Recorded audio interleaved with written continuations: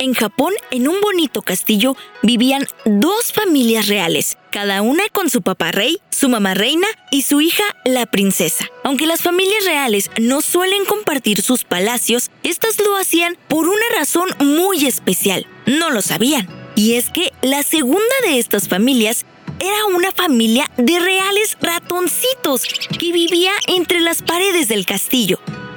Miembros de la antigua dinastía ratuna de los Kaso. Eran orgullosos y comodones. Todo lo hacían sus sirvientes, quienes robaban de todo a los verdaderos dueños del palacio. Vivían tan a gusto que nunca salían de su pequeña habitación y ni siquiera sabía que vivían en un palacio habitado por humanos. Tantas comodidades y tan poco esfuerzo habían convertido a Yonohago, la princesa ratona, en una mandona impaciente que vivía tan ocupada, pidiendo y exigiendo que nunca escuchaba a nadie. ¡Quiero un pastel ahora mismo! ¿De qué sabor, princesa? ¡Que no me hables! ¡Quiero mi pastel!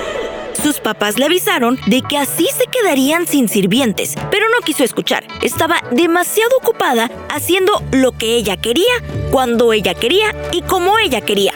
Molestos, los ratones sirvientes se fueron marchando hasta que no quedó ninguno.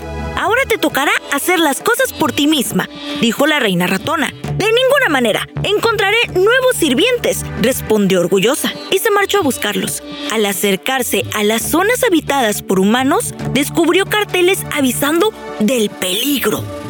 «Soy la princesa. Hago lo que quiero, cuando quiero y como quiero. No pienso hacer caso a nadie, y menos a unos carteles».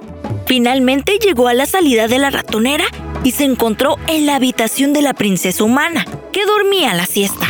Yonohago se puso muy contenta a ver a la niña. «Este animal tan grande será un sirviente estupendo. Venga, despierta, que tengo hambre».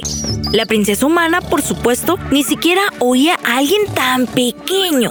La ratoncita, impaciente, trepó hasta la cara de la niña. «Soy la princesa y he dicho que te levantes, bicho gordo», dijo mordiéndole la nariz. La niña se levantó de un salto y dio un grito. Varias personas llegaron corriendo y descubrieron en el centro de la habitación un ratoncillo de gesto orgulloso que parecía querer dar órdenes a todo el mundo. Y era verdad, la princesa ratona estaba enfadadísima con aquellos animales grandotes que tardaban tanto en traerle un pastel y un trozo de queso.